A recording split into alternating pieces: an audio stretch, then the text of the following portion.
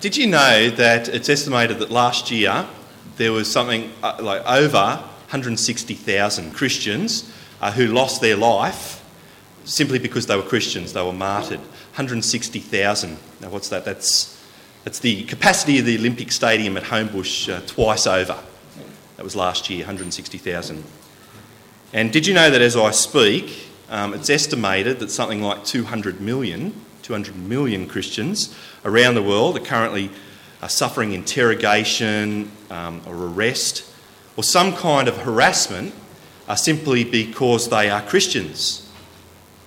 You know, I hear these sort of figures and it seems like it's a reality that's just so far away from my own Christian experience. I might be wrong, but I don't know of anybody here this evening who's ever lost their job or lost property, anybody who has ever had their blood shed on account of their faith. I might be wrong.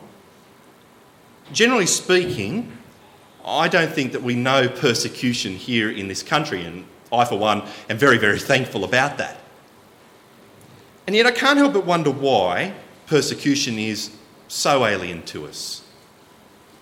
After all, it was Jesus himself who said, if I am your master and I am persecuted, then how can you expect anything else? It's in 2 Timothy that we read, everyone who wants to live a godly life in Christ Jesus will be persecuted. So why is it then that on the whole we don't suffer for our faith? What's going on? Well, I suspect that in part it's simply because we live in a country that has a long Christian heritage and in a country that has laws which protect us as Christians. But although I'd like to think that that was the whole answer, I suspect that there's something else going on too. I suspect that people in our country don't treat us differently simply because we're not seen as different. And I suspect that we're not seen as different simply because we're scared to be different. Scared of the consequences that being different will bring. You know, why is it that I could be out on the street and hear somebody take the name of Christ in vain and yet so rarely, if ever, would I ever say, you know, hang on a second, that's my Lord you're demeaning. Why is it we find it so hard to talk openly about Jesus in the workforce? You know, a guy after the service this morning was very honest and he told me about how his wife rings him up at work and they'll be having a conversation and suddenly it'll turn to a Christian conversation and so he lowers his voice just in case somebody else might hear. I can relate to that. Why is it we might choose to openly say grace before a meal at home, but if we're out in a restaurant, out in public, we suddenly feel funny about that? Why is it that we find it so hard to tell our friends and our families that unless they repent and unless they put their faith in Jesus, they're going to go to hell? Why is it so hard? Well, the simple answer is, I think we're scared. Scared of the consequences. Scared of the consequences that being different will bring. Scared of the ridicule. Scared of the ostracism. Scared of being told we're wrong.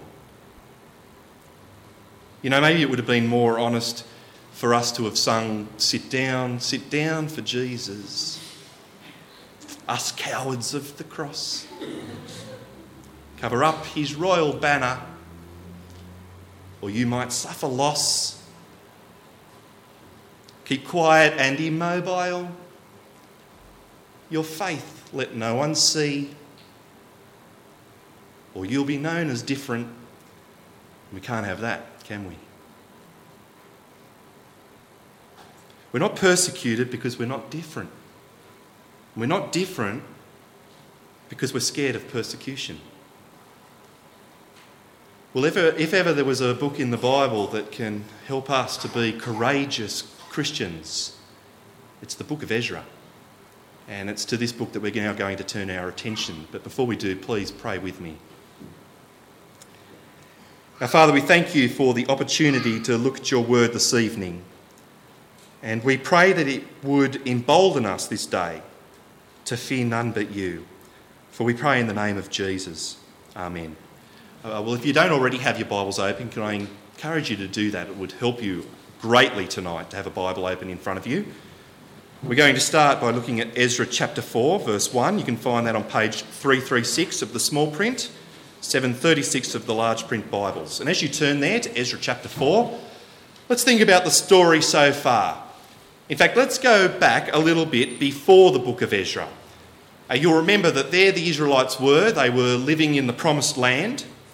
However, they disobeyed God. You'll remember that they worshipped the idols of the other nations. And so God warned them to stop.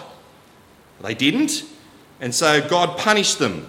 He punished them by allowing a foreign king, King Nebuchadnezzar, to come in and to destroy Jerusalem. He destroyed Jerusalem, and you might remember he also destroyed that magnificent temple built by Solomon.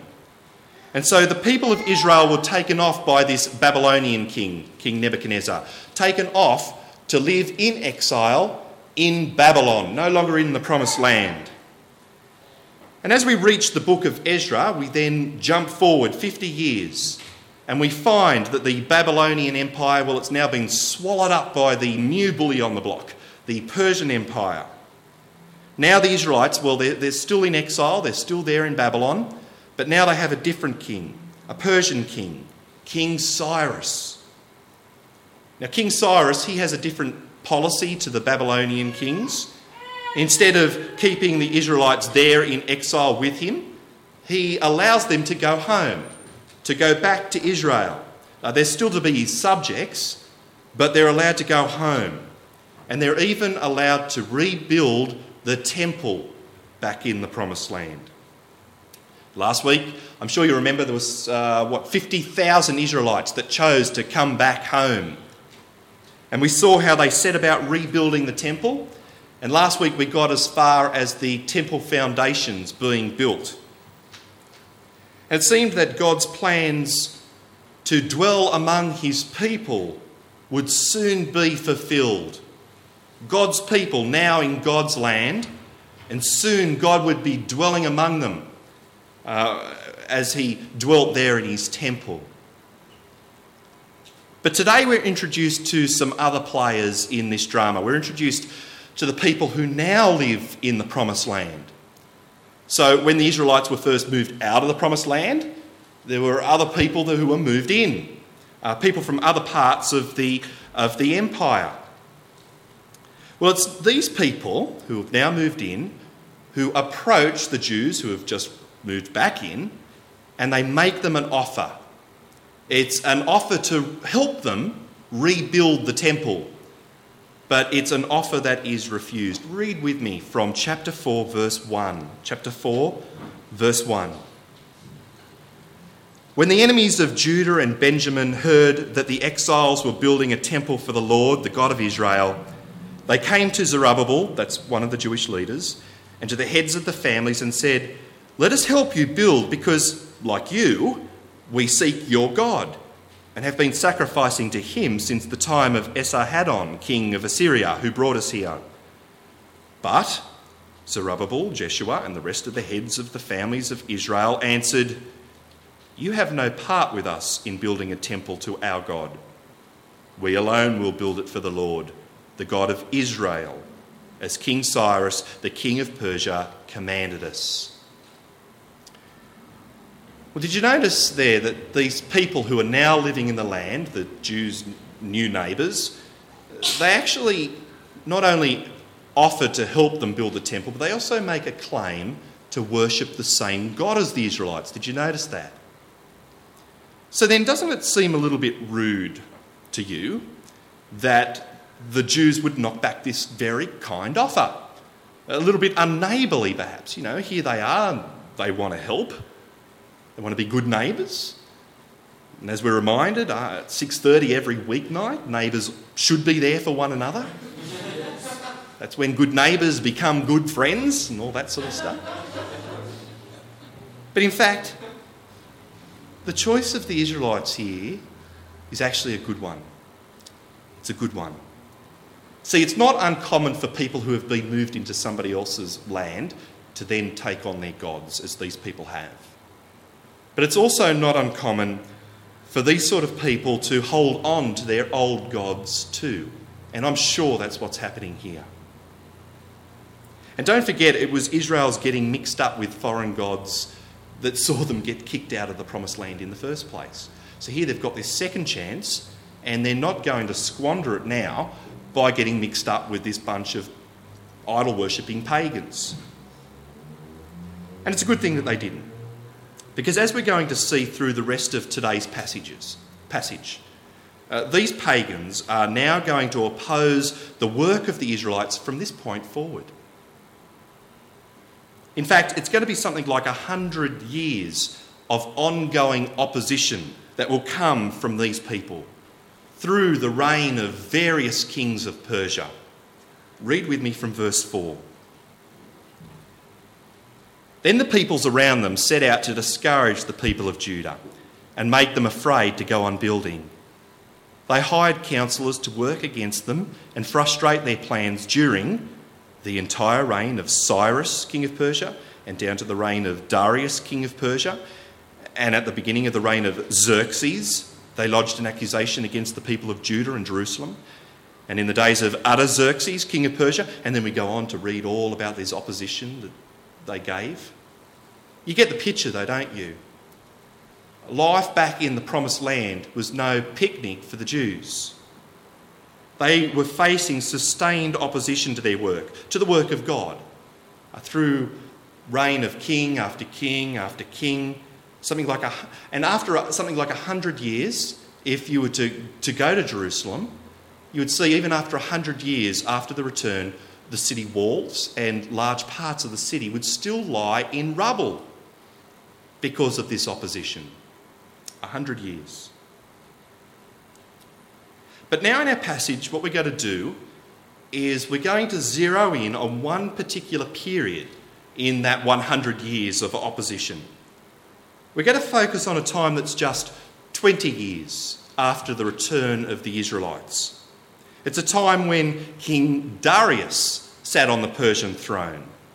Now, Darius, he was 2 kings after King Cyrus, who first allowed them to go home.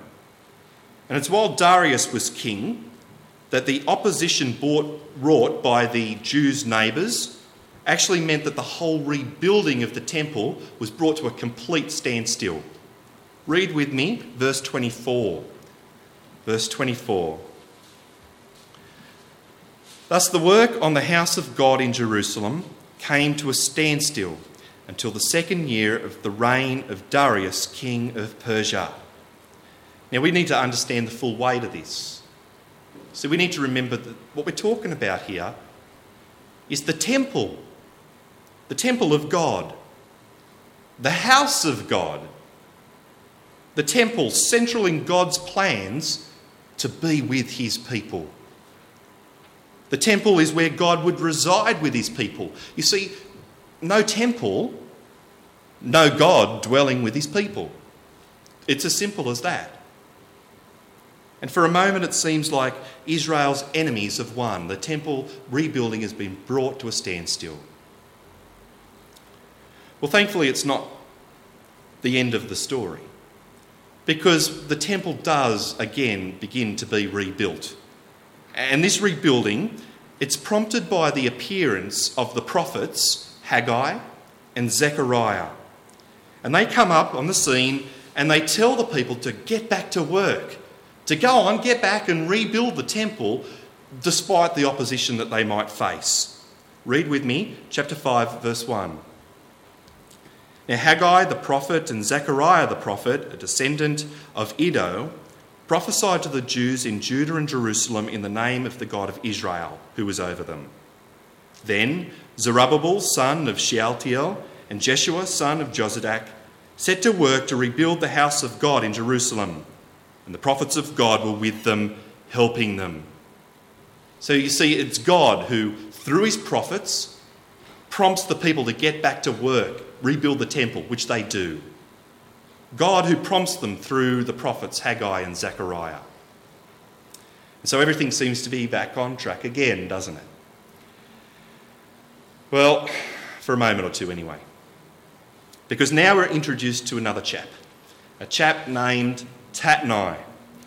Now, Tatnai, he is the pagan governor of this part of the world. He's the eyes and the ears of the king, if you like. It's his job to make sure everybody's behaving themselves in this corner of the empire. And he comes along and he sees the Jews building the temple, and he goes up and he questions them about what they're doing. Look with me from verse 3. Verse 3. At that time, Tatnai, governor of Trans-Euphrates, and that other bloke and their associates went to them and asked, "Who authorised you to rebuild this temple and restore this structure?" They also asked, "What are the names of the men constructing this temple?" Boy, now, there's a list you wouldn't want to find your name on, isn't it? This is worrying stuff for the Jews. You see, if this report gets back to Darius, well, it could be interpreted as seditious behaviour. It could be interpreted as a rebellion in the making. Darius might stop them, or worse, he could crush them. But then in what is really a key verse for the entire passage that we're looking at this evening, we're told this. Look with me, please, at verse 5. We're told, "But the eye of their God was watching over the elders of the Jews, and they were not stopped until a report could go to Darius and his written reply be received." You see, this construction site, it wasn't shut down immediately as it so easily could have. No. Why not? Well, because of God. Because the eye of God was watching on. And so because of God, the rebuilding of the temple went unhindered until Tatnai could write his report and then post it off and wait for Darius to read it and respond and then send back his letter. During this whole time, the rebuilding of the temple was able to continue. And as for the contents of this letter that Tatnai writes and sends off to the king, well, in it, he informs the king, of course, what's been happening back there in Jerusalem. But he also includes the defence that the Jews offer regarding their actions. See, in the letter he reports that the Jews are claiming that King Cyrus, who reigned those 20 years earlier, they're claiming that he actually allowed them to return from exile and rebuild the temple. That's their defence. And we know it's all true. And so Tatnai, he concludes his letter with a request that the king now go and search the royal archives and see if this is indeed what King Cyrus said. Read with me verse 17. Verse 17. "Now if it pleases the king, let a search be made in the royal archives of Babylon to see if King Cyrus did in fact issue a decree to rebuild this house of God in Jerusalem. Then let the king send us his decision in this matter." Well, what must have been going on in the minds of the Jews while they waited for the king to send his reply? Now, would the king listen to their defence? Would the king search the royal archives? It's been something like 20 years since Cyrus reigned, so even if the king did search the archives, would anything be found there? Well, as it turns out, the king did order a search of the archives, and there was a scroll found, not in Babylon, but in another city, in the city of Ecbatana. Read with me, chapter 6, verse 1. King Darius then issued an order, and they searched in the archives stored in the treasury at Babylon. A scroll was found in the citadel of Ecbatana in the province of Media. And then we're told what was written on the scroll, and it was just as the Jews said it was. This was the proof that the Israelites needed, the proof that King Cyrus did in fact give them permission to return home and build the temple. And so having found this scroll, Darius does write back to Tatnai He writes back with his royal decree. And in it, not only does he give the Jews to go on rebuilding the temple, but he also offers them help in what must have been beyond anyone's wildest dreams or imagination.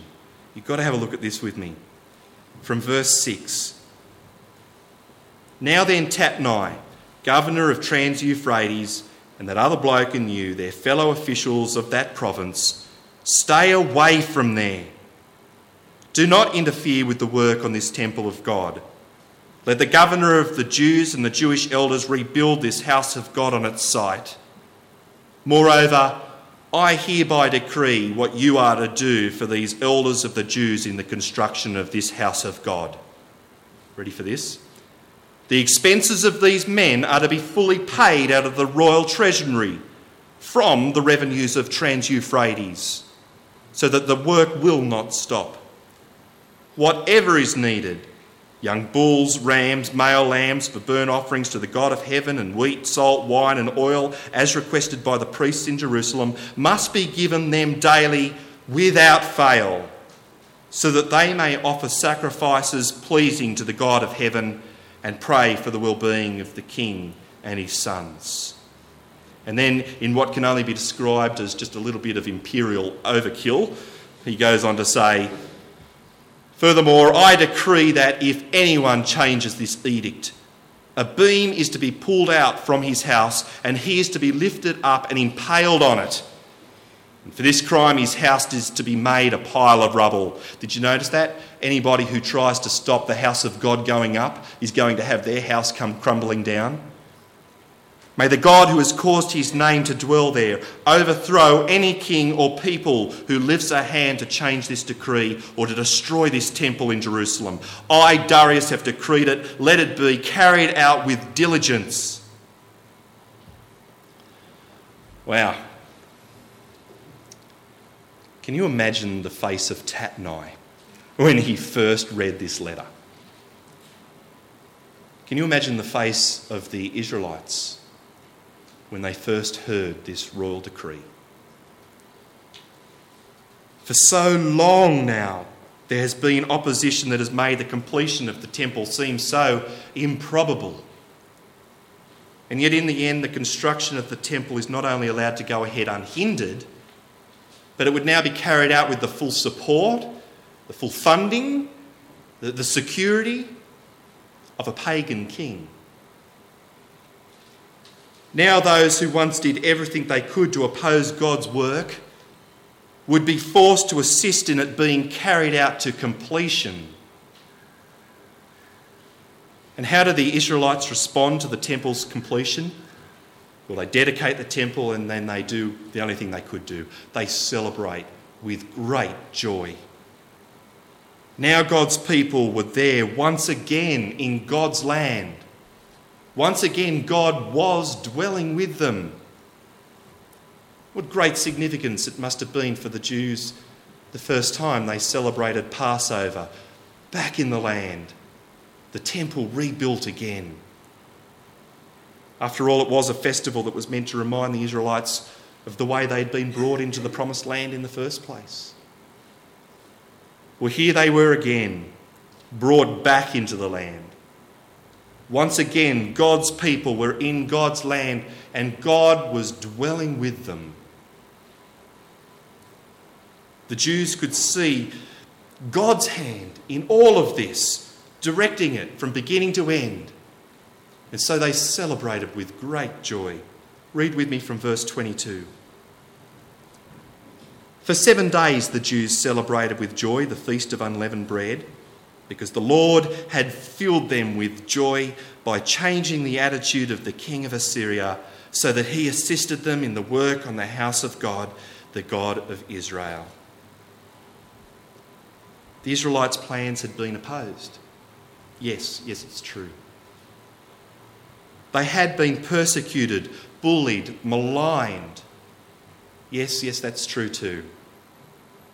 But God's plans for them had been brought to fulfilment nonetheless, because the eye of their God was watching on. Well, it's a nice story, isn't it? It's a nice story with a nice ending. I like those sort of stories. They're the good ones. But perhaps it's a little bit of a story that might seem just a little bit far away from us, a little bit distant. 2,500 years ago, other side of the world. But for us Christians who live here in Sydney in 2006, on this side of the cross, this story is more than just a nice history lesson. It's actually a story that can really help us, especially to be courageous Christians. You see, Ezra is a bit of a snapshot of God's purposes for this world. It's a snapshot of God's plans to have his people in his place, with him dwelling with them. What we see there in Ezra, you see, is nothing less than a snapshot of heaven. It's a poor fuzzy snapshot, yes, but it's a snapshot nonetheless. And that opposition to God's plans that we see there in Ezra, well, it's just a snapshot of the opposition to God's plans that has always existed. Especially a snapshot of the opposition that launched its most vicious attack that day that it saw the Son of God nailed to a tree. In Ezra, we see the way opposition to God's plans never takes God by surprise. We see his eye is always watching on, because there he was, so clearly behind the scenes, directing the play from beginning to end, bringing about a result that is so good that no one could ever have dreamt or imagined it. It's a snapshot of what God did through the death of Jesus. On your outline, read with me Acts chapter 2. Acts chapter 2, verses 23 to 24. Because there we see the way that God's hand was behind Jesus' death too. This man, Jesus, we read, was handed over to you by God's set purpose and foreknowledge. And you, with the help of wicked men, put him to death by nailing him to the cross. But God raised him from the dead, freeing him from the agony of death, because it was impossible for death to keep its hold on him. You see, in the most evil opposition that the world has ever thrown at God's plans, God was there behind the scenes, bringing about his own good purposes, bringing about his own victory. This is why Jesus could say to his disciples in John 16, and you'll read this on your outline, this is why Jesus could say to his disciples, in this world you will have trouble, but take heart, I have overcome the world. And of course, as we heard in our second Bible reading tonight, because of this, because of what Jesus has done, because he has conquered the world, we know that there is now nothing that has ever existed or that will ever exist that could ever possibly separate us from the love of God. Friends, heaven is ours. In just a little while, we will be in heaven. We shall be in God's place as God's people, dwelling in God's midst forever. Never again shall we hear of opposition to his plans. You see, friends, when you think about it, we really can be courageous Christians, can't we? We don't have any reason to cower in fear, to shrink back, to be quiet or immobile, to sit down for Jesus. Oh yeah, if we stand up for him, then we will face opposition, don't get me wrong. We will face ridicule, ostracism, whatever. But we need to remember that the decisive battle has already been fought and won. Friends, you cannot be harmed by this world. Any opposition that you face, we must describe at best as pointless and pitiful. You know who triumphs in the end. So friends, take heart and let's get on and let's boldly live for Christ. Let's be different and let's do it all in his strength. Let's pray. Father, we praise you. We praise you for your goodness to us, that from the very beginning you had a plan, and that plan included us. That it was your will to send your Son Jesus to die for us, that we might be forgiven and that we might be your people with you in heaven forever. Thank you that even when the world launched its most vicious attack, your eye was watching on. You saw your Son nailed to the tree and you turned that around to bring about your own good intentions. Lord, please forgive us those times when we are scared to be different as Christians, scared of the consequences that will bring. Embolden us now, we pray, as we consider all that you have won for us in Christ Jesus, in whose name we pray. Amen.